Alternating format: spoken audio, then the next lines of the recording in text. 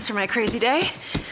My packed commute, all those unread emails in my inbox. But I'm getting stronger, faster, and pushing myself further every day. I don't care if I'm not like everyone else.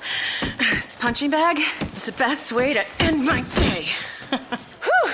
Fearless is knowing yoga isn't your style. That's the power of the Blue Cross and Blue Shield Federal Employee Program. Learn more about our healthy benefits at fepblue.org/getmore. You are Locked On Texans, your daily Houston Texans podcast.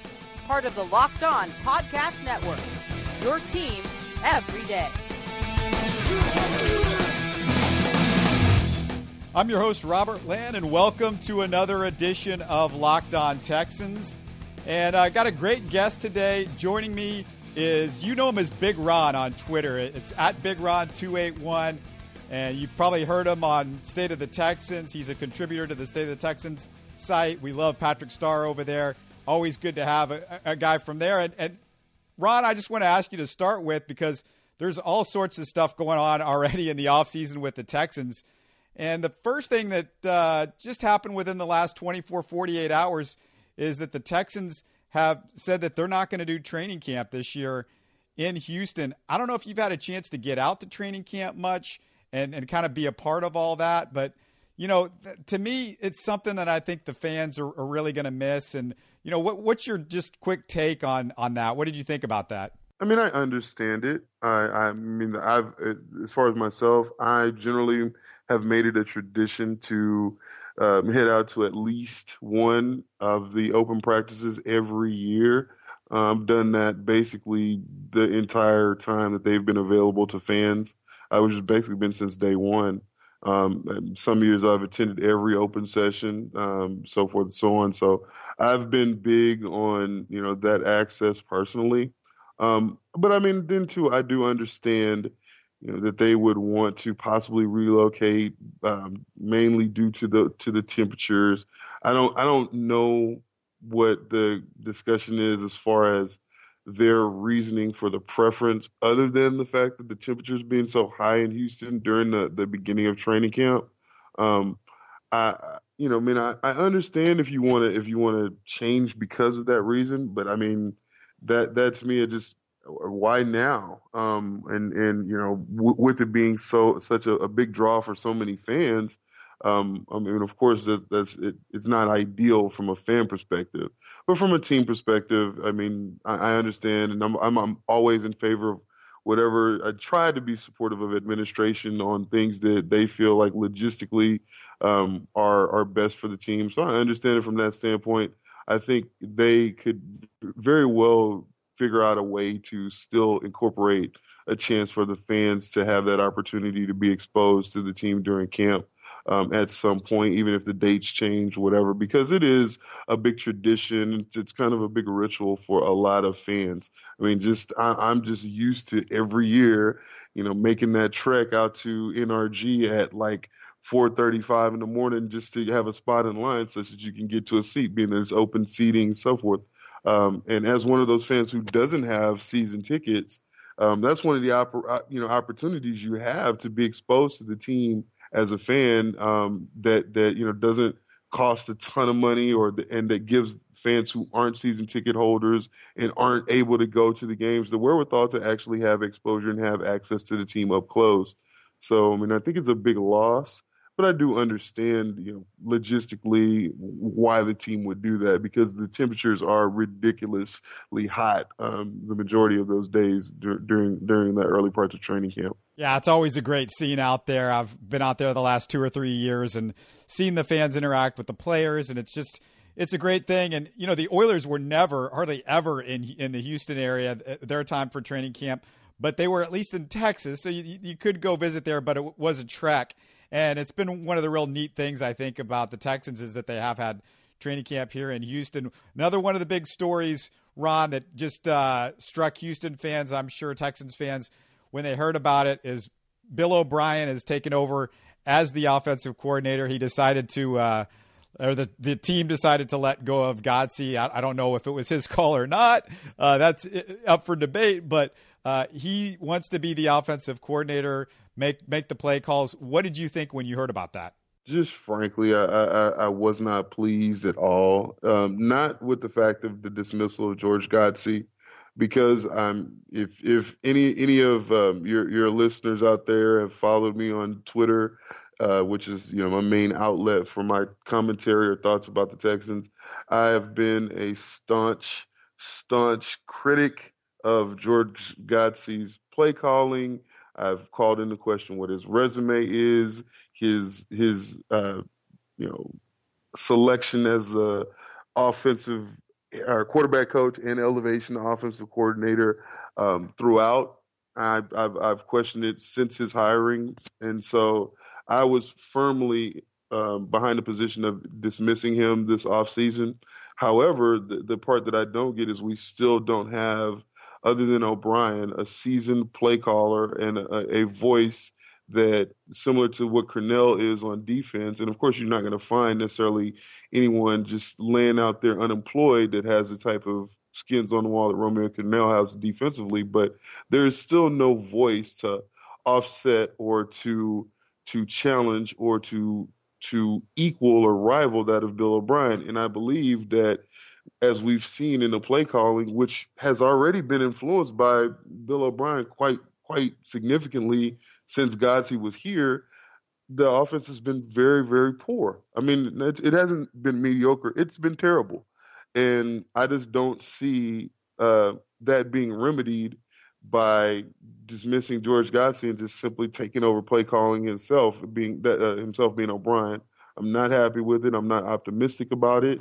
I'd be willing to, as with anything that's out of my control, I'd be willing to see what the results are, but I'm not expecting any major improvements. And again, I'm not optimistic. I really was expecting and hoping for an additional voice, an experienced voice, to add some experience, add some versatility, some flexibility to the Texans offense, and add some variety, some contrast to what they had been doing, but because clearly it has not been successful. So that's my feelings on it. I'm not pleased, but again, I mean, what am I going to do? I mean, I'm a fan, so it's really out of my control, but I'm not happy about it. What are the particulars for you that you just didn't care for as far as the offensive play calling? I can tell you, for me, one of the things that I saw over and over again, I mentioned it on this show many times, but just the constant first down, they run up the middle. The misuse of Lamar Miller,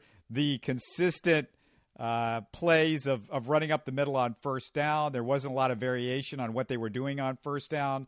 I didn't feel like they utilized some guys as well as they could have. Was there stuff particularly that you kind of drove you crazy about what they were doing? Definitely. I mean, there's a few things. One that you hit on, not deploying your resources optimally. I mean, I've watching games screaming for them to run any kind of perimeter plays with Lamar Miller, incorporate more outside zone plays, which is part of their offense that is poorly schemed and underutilized. They have offensive linemen who are very, very well versed in running zone scheme. It's still, again, a part of their scheme because they do it on occasion, but just the lead draws and the plays in between the guards for Lamar Miller that basically, I believe, resulted in a lot of the injuries and a lot of the nicks that he had during the year, and then also resulted in some poor output for him and don't suit his skill set. That's one thing.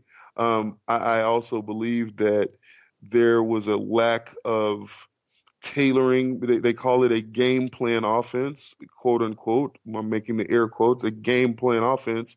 But I seldom saw exploitation of what the defense was doing in particular that was a weakness, and many times until it was too late, if at all.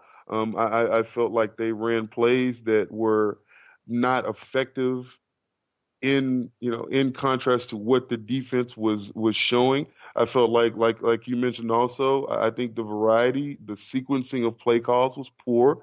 There were many times when they would run 3 consecutive pass plays that had very little to no chance of success at an area of the field and in a juncture of the game where, had they just run 3 plays, it would have been a more positive result. I think they had problems getting wide receivers open, getting wide receivers space to work based on route concepts. I mean, there were many times where I'm calling for rub routes or crossing routes, routes in the middle of the field, different things of that nature where you would expect there to be some type of scheming done or some type of diagramming of a play to where you can run some type of route combination where you can scheme to have a wide receiver that, is not able to create separation, to be able to have separation based on the scheme, based on the way the route develops down the field. There's a pick or there's a rub or there's a cross or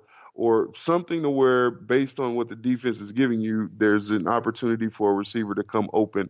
I just really didn't see that in the passing game.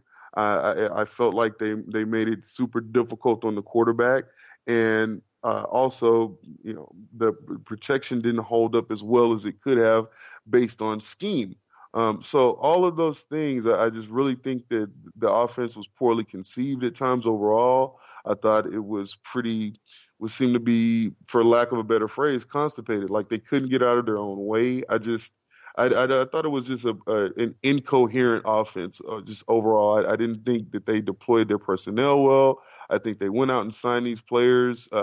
Will Fuller, Braxton Miller. You had Steven Anderson. And the only person that they could get the ball to was C.J. Fedorowicz. I mean, it just really, and don't get me wrong, I really appreciated their development and use and deployment of C.J. Fedorowicz. But at the same time, you got all these weapons that you supposedly went out and made a priority to acquire, and you can't get the ball in any of their hands, and you can't maximize their potential. You took a 1,500-yard wide receiver, and he barely had 1,000, didn't even make it to 1,000 yards this year.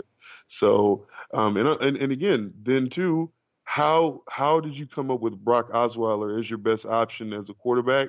And once you did that, how were you using him and able to best suit his skill set? That obviously was a big, huge blunder and big debacle. So just overall, I put all of that at the feet of the offensive coaching and evaluation and planning. I really feel it was totally unsuccessful. How much of that do you think is Rick Smith picking guys that don't fit Bill O'Brien's scheme and system? Because it seems like that might have been an issue. It doesn't feel like Brock Osweiler is exactly what he saw as a quarterback for his system.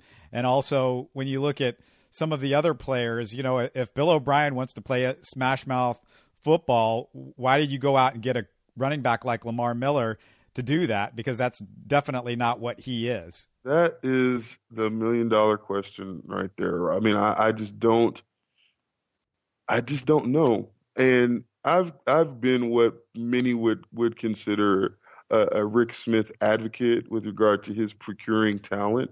But at the same time, I try to look at things objectively as to what are the results that are produced from whatever acquisition it might be.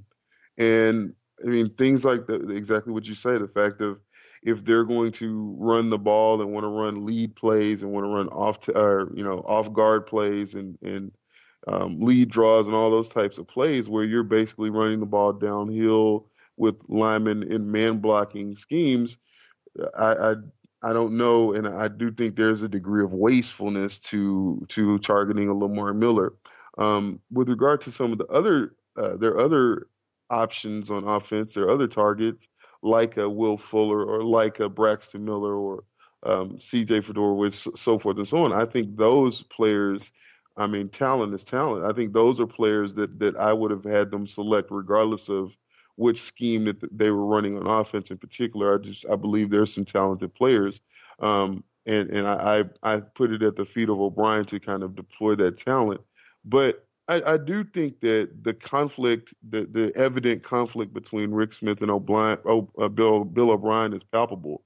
I think you can tell that there's, some round hole square peg type of collaboration happening with those two, and it's worrisome.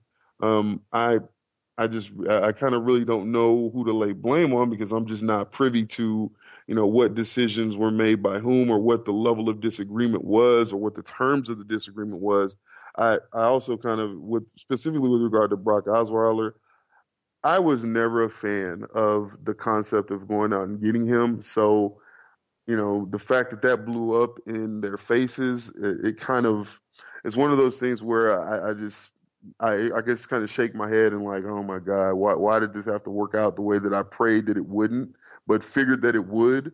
But I really feel like that was a move that was put onto the administration on both sides by the McNairs. I mean, you can hear in Rick Smith talking about the move, McNair putting the pressure on them to acquire a quarterback. And it almost seemed like if there, as long as it was somebody that was